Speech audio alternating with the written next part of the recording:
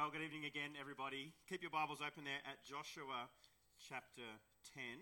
And good job, Kelly and Andy, for reading. And if I pronounce the names different to you, you're probably right. So well done for getting through all those places and people. Let's pray. And you've got a sermon outline inside your service sheet as well, if you're someone who likes to write things down to help you remember and put into practice what you're hearing from God's word. But let's pray as we spend this time together. Our Heavenly Father, you are our God and our King. You are seated on the throne. Remind us of how significant that is.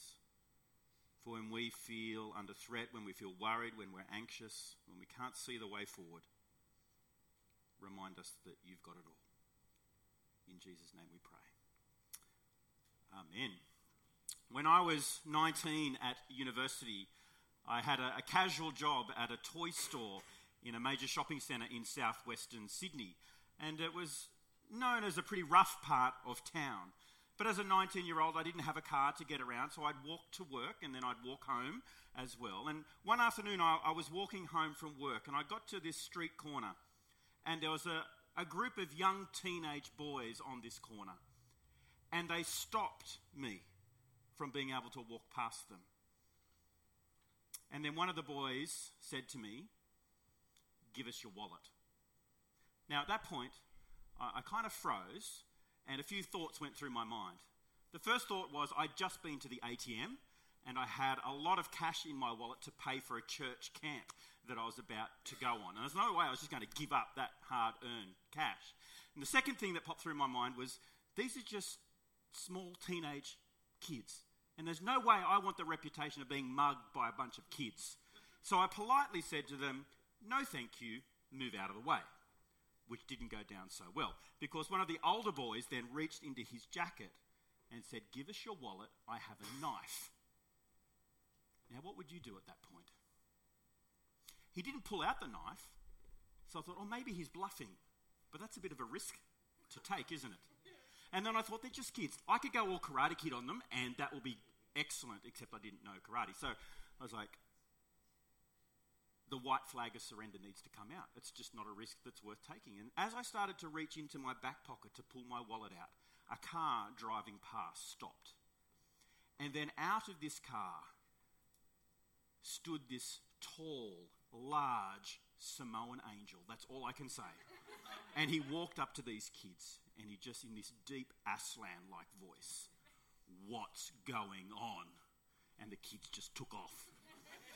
And then I'm kind of shaking a little bit still. My wallet's still there. There's no knife. The guy just got back into his car and left. I didn't even get a chance to say thank you. This Samoan angel just turned out of nowhere.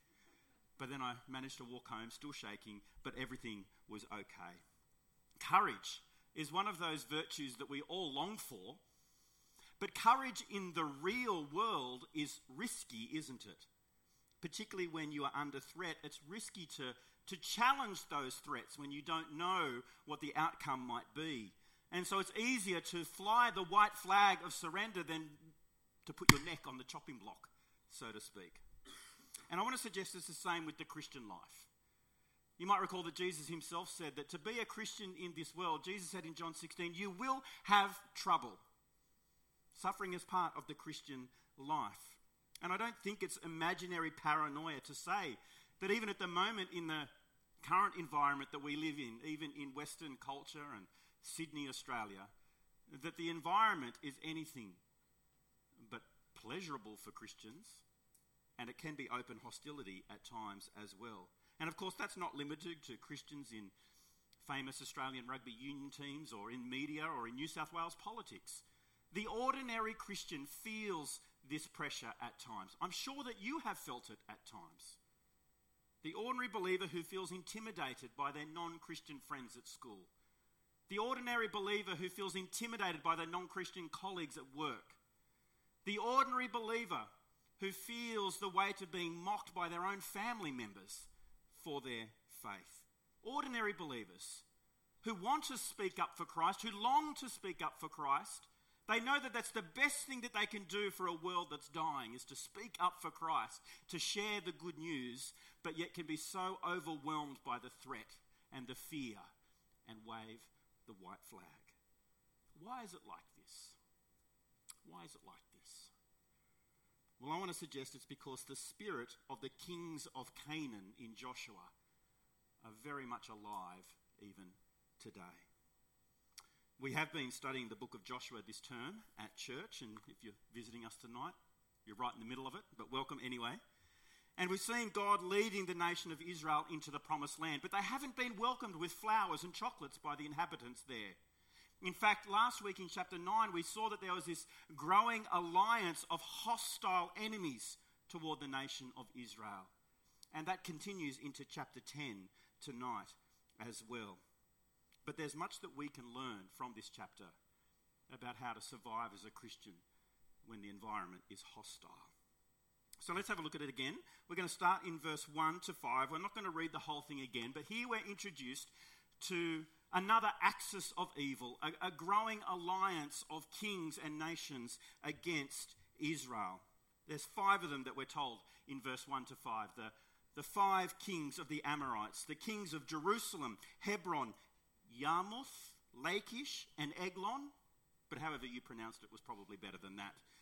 And there you can see they're the 5 kings to the south of where Joshua is living with the Israelites at this stage. Incidentally, if you're into Bible trivia, this is the first time in the Bible that we hear the city of Jerusalem. The very first time. It's alluded to in Genesis when Melchizedek comes to Abraham, but only alluded to. Here it's openly talked about, the city of Jerusalem. So lock that away next time you have a Bible trivia competition. And we're told here that these 5 kings advanced to make war against Gibeon. Now, Gibeon we met last week, do you remember? They're the group of people that live near Joshua. Joshua was at Gilgal. The Gibeonites are near there. And they're the guys that deceived Joshua and the Israelites to enter into a peace treaty. And it's precisely because they've made a treaty with Israel that these 5 Amorite kings want to advance against them into war. In fact, the king of Jerusalem says to the others in verse 4, "We will attack Gibeon because they have made peace with Joshua and the Israelites." Gibeon is being targeted for war. Why? Because they have now identified themselves with the people of God. And that's still very much alive today, isn't it? When somebody wants to identify themselves with the people of God, even today, somebody who says, "I'm a Christian," often they then become the target of the powerful forces of the day, the leaders, the media, politicians. And I reckon it would have been really easy for the people of Gibeon at this point to wave the white flag and surrender to the 5 kings. Maybe even join them in their alliance against Israel. Kind of do a 180 and flip on Israel and join the others. And how often do we see Christians and even whole churches and denominations today, when the pressure is on, when the threat is real, cave in and even join the powers of the day?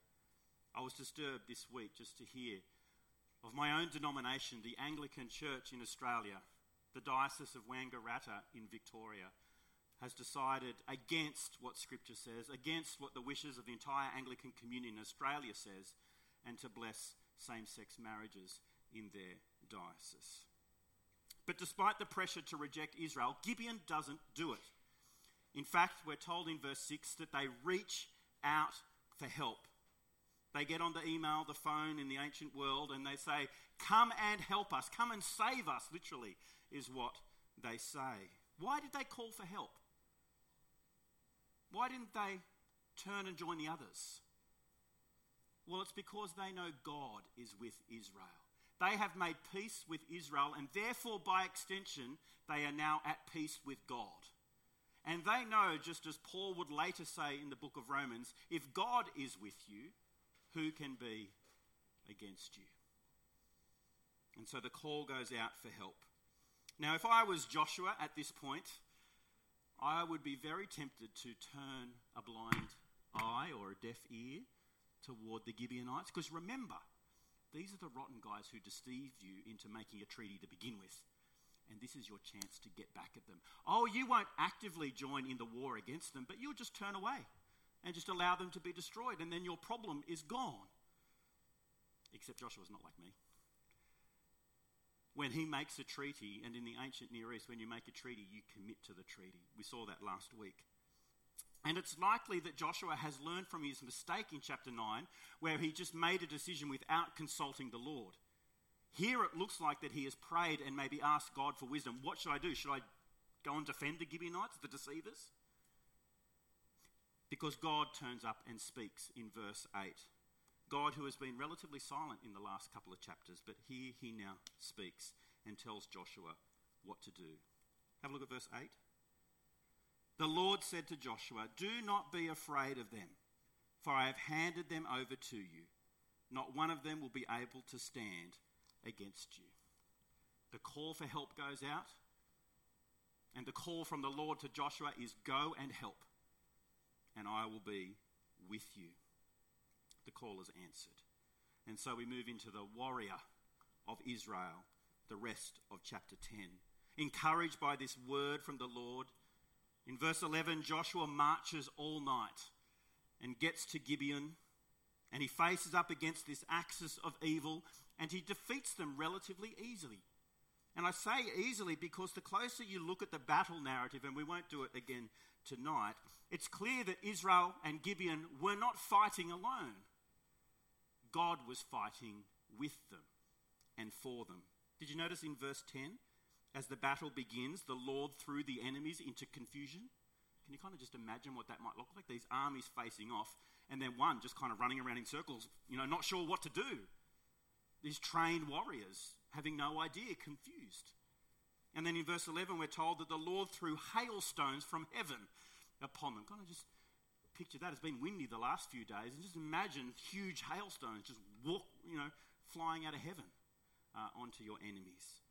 And then, of course, in verse 12 and verse 13, at the request of Joshua, the Lord stops the sun and the moon in the sky, delaying their setting so as to ensure the absolute victory of the Israelites and the Gibeonites, the first daylight savings time in recorded history.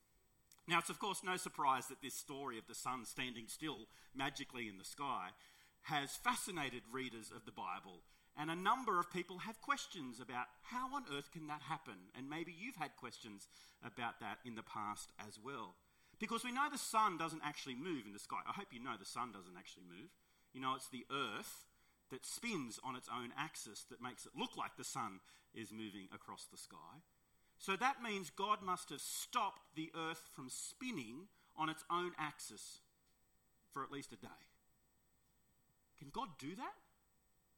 To do that, he must then manipulate the forces of motion and gravity and freeze the laws of physics to enable that to happen. What did that then look like for everybody else on the planet at the time?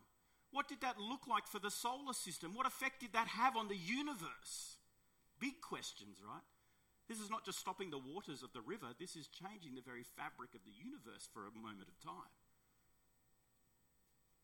We have lots of questions, don't we? I'm sure you do. But whatever questions we have, if our starting point is that it's reasonable to believe in a supernatural, all-powerful, majestic creator God like the God of the Bible who can just speak and a universe comes into existence, then it's not from the realm of impossibility for this same God to freeze the laws of physics for a moment in time without causing the universe to destroy itself or creating havoc. I don't know how he did it, but I'm prepared to believe that he did do it because I know who he is and what the Bible says. And I also know that he could raise a man from the dead, the same man that we've been singing about already tonight. Anyway, with the all-powerful God of the universe fighting for Israel and Gibeon, the results were devastating, therefore, for the enemies of God. Now, we didn't read it before, but we're going to have a look at it now. Just see the results of this battle at Gibeon. See the warrior of Israel in action. Verse 16. Now the 5 defeated kings had fled and hidden themselves in the cave at Makkedah. It was reported to Joshua, the 5 kings have been found. They are hiding in the cave at Makkedah. Joshua said, roll large stones against the mouth of the cave and station men by it to guard the kings. But as for the rest of you, don't stay there. Pursue your enemies and attack them from behind. Don't let them enter their cities, for the Lord your God has handed them over to you." So Joshua and the Israelites finished inflicting a terrible slaughter on them until they were destroyed, although a few survivors ran away to their fortified cities. The people returned safely to Joshua in the camp at Makkedah, and no one dared to threaten the Israelites. Then Joshua said, "Open the mouth of the cave and bring those 5 kings to me out of there." That is what they did. They brought the 5 kings of Jerusalem, Hebron, Yarmouth, Lachish, and Eglon to Joshua out of the cave. And when they brought the kings to him, Joshua summoned all the men of Israel and said to the military commanders who had accompanied him, "Come here and put your feet on the necks of these kings." So the commanders came forward and put their feet on their necks. Joshua said to them, "Do not be afraid or discouraged. Be strong and courageous, for the Lord will do this to all the enemies you fight." After this, Joshua struck them down and executed them. He hung their bodies on 5 trees, and they were there until evening. At sunset, Joshua commanded that they be taken down from the trees and thrown into the cave where they had hidden. Then large stones were placed against the mouth of the cave, and the stones are there to this day.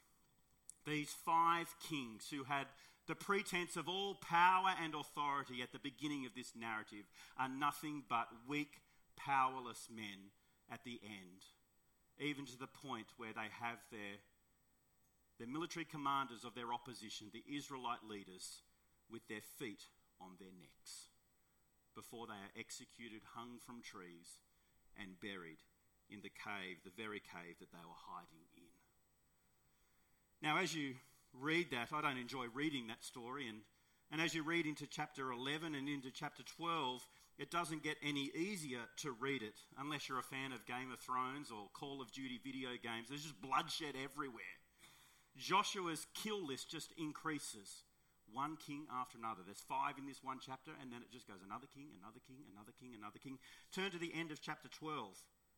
There is just a list of kings that Joshua slays, in the end totaling 31 kings of the promised land that Joshua slays.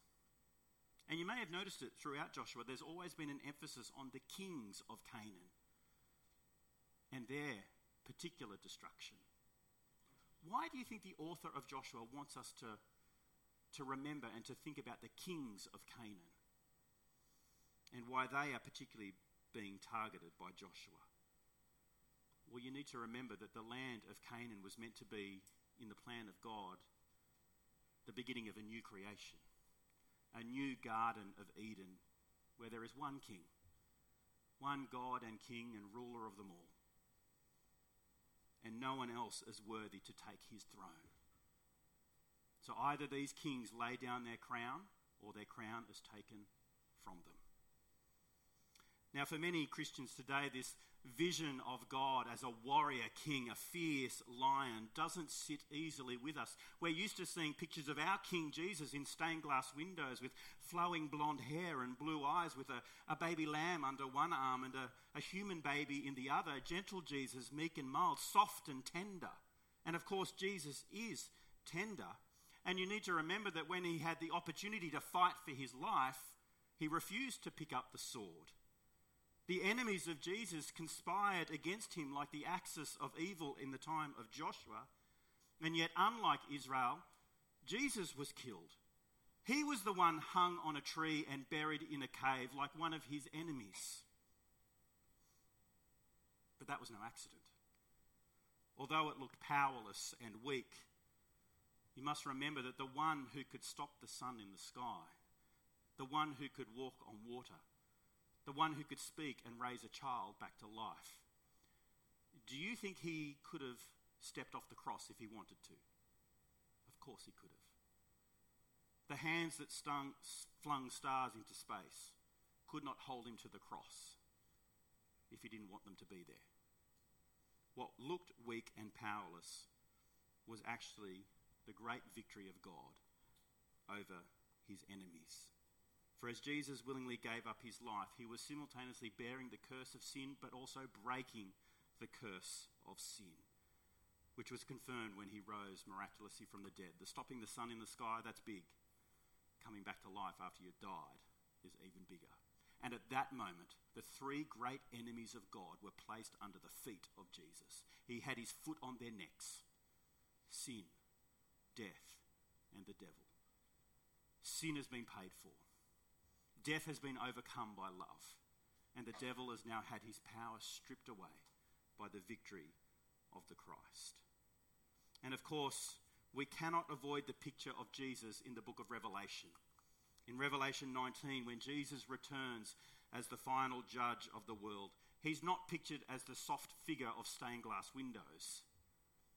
He is the fierce rider on the white horse, the one who will make any future kings of Canaan on this earth look like toy soldiers, who will feed their corpses to the birds of the air. That is our King. He is tender, but he is tough, and we need to remember that. And so if you're not a follower of King Jesus yet, can I encourage you in love to reconsider your position before this King? As we said over the last few weeks, this King is still giving you time to lay down your crown before him. Like Rahab, like Gibeon. He doesn't desire the death of the wicked, but they turn to him and live. Don't play games with him. Can I encourage you to lay your crown down before him? To turn to him today. It's much better to sit at his feet than to be under his feet. Now, as I said at the beginning of this sermon, I believe that Joshua 10 has a lot to encourage Christians, which is most of us tonight, about how to survive a hostile world and environment. This, I think, is Joshua chapter 10 in a nutshell. When you feel under threat, and I'm talking to Christians, when you feel under threat, remember who is on the throne. When you feel under threat, remember who is on the throne. And there's a couple of reasons in Joshua 10 that can give us encouragement to do that. Firstly, to be encouraged by his promise, God's promise, that is. Because you remember, before heading into battle, Joshua heard the voice, the reassuring voice of the Lord. Do not be afraid, God says to him, for I have handed them over to you. And that wasn't just a word from God, that was a promise from God, a promise of certain victory. And Joshua, encouraged by that promise, moved into action and followed the Lord into battle. When we feel under threat, we too can remember his promise. It may not be the exact promise in Joshua chapter 10, but our Lord has given us some great promises to hold on to when we feel under threat. Remember, I said at the beginning of this sermon, Jesus said, a reality check: if you live in this world as a Christian, you will find trouble. But at the end of that sentence, in John 16:33, he also made a promise. He said, but take heart, or take courage, for I have overcome, or I have conquered the world. What a great promise that we can hold on to. We all often remember the Great Commission in Matthew 28. Go and make disciples of all nations, baptizing them in the name of the Father, the Son, and the Holy Spirit. But what we often forget is the great comfort that follows the Great Commission. A great promise of the Lord Jesus, where he says, and behold, I will be with you always, even to the very end of the age. What great promises that can encourage us to walk out of this place into whatever the world will throw at us tomorrow. What great encouragements that we can hold on to. Our God is with us and for us. Of course, the best way to be encouraged by God's promises is to regularly listen to them, as we've been reminded by Chris tonight. It's no accident, I believe, that the sword in the armour of God pictured in the book of Ephesians in chapter 6, the sword of the Spirit, which is what? The Word of God. The promises of God. The more we hear the Word of God and take his promises to heart, the more they encourage us the more strength we have to go into the world and fight against the evil that's there, and to even fight the evil that's in our own heart as well. When you feel under threat, remember who is on the throne, the one who has made promises to you and keeps them. The second encouragement, I think, from Joshua chapter 10 is this: to be emboldened by his power. Because you remember, as Joshua moves into battle, it's very obvious to him that God is fighting with him and for him, confusing his enemies, raining hail down from heaven. And as Joshua sees that visible part of God's power, it emboldens him to ask for the impossible. Lord, stop the sun so that we have more light to destroy our enemies. An impossible prayer. And yet God answers him.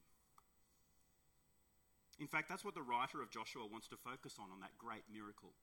Turn to verse 14 of chapter 10. We skipped over it before, but have a look at it closely. After the sun has been stopped in the middle of the sky, verse 14, we're told there has been no day like it before or since when.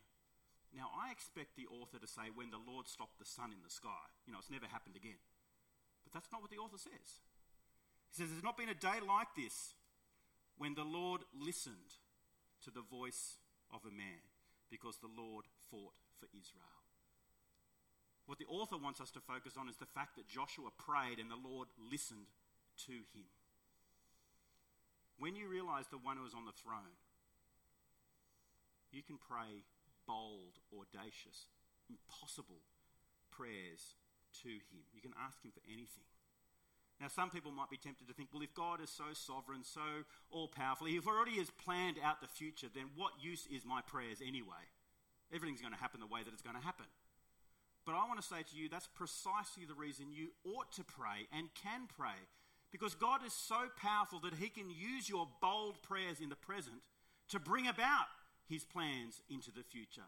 He's that strong and that powerful. He can do that. And when you understand that about him, you have every reason to pray, and to pray big and bold prayers. Now, of course, God never promises to answer all our prayers the same way that he answered Joshua's. Remember, God is not a piñata in heaven that we can whack with a stick every time we want some goodies to come down. Jesus said, pray, your will be done, not my will be done. But that's not meant to limit the boldness of our prayers. God is our Heavenly Father who delights to give good gifts to his children. And so if there's something that you want or that you would really desire God to do in your life or in somebody's life or in our world, you pray and you ask him. You submit to his will, yes, but you ask. When you remember who is on the throne, miracles can happen. The sun can stand still. Wars can cease. Political leaders can change. Cancer can be overcome. Debts can be paid. Addictions can be conquered. Relationships can be mended. Visas can be given. People can become Christians. Do you believe that? When you know who is on the throne, you can believe that. My mother-in-law, who has gone to glory now, she knew who was seated on the throne. And she would pray big, bold prayers for her family, her church, and her world. Ness often says that sometimes she caught her arguing with God. She would have that posture of humility. She knew who God was, but she also knew that he can do anything. And so she'd tell God what she wanted God to do, and wasn't afraid to ask big, bold things. When you understand who is on the throne, you can face any threat. When I was walking home from work that fateful day all those years ago, a big Samoan angel rescued me from certain danger. But all of us who have come to Christ, we have someone more powerful than a Samoan angel on our side. We have the King of Kings and Lord of Lords. So be encouraged tonight by his promises to you. Be empowered, emboldened by his power that he has already shown you. And keep following him. It's surely the best thing to do. Let's pray. Our Father, we thank you that you've raised your Son from the dead.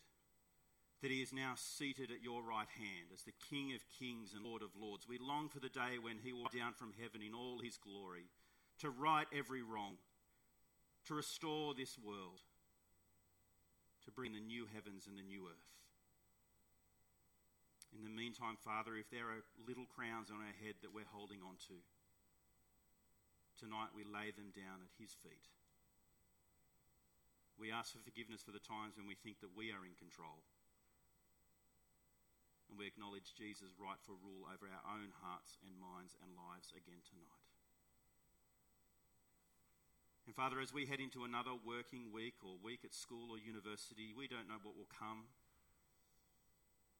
But if there is threats and hostility towards us, your people all over the world, help us to remember that you are on the throne. May we be encouraged by your promise and be emboldened by your power, that we might pray big prayers and entrust ourselves to you. Amen.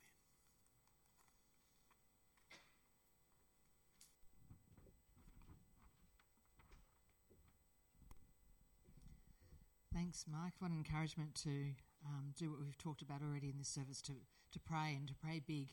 I'm going to give you a moment to just gather your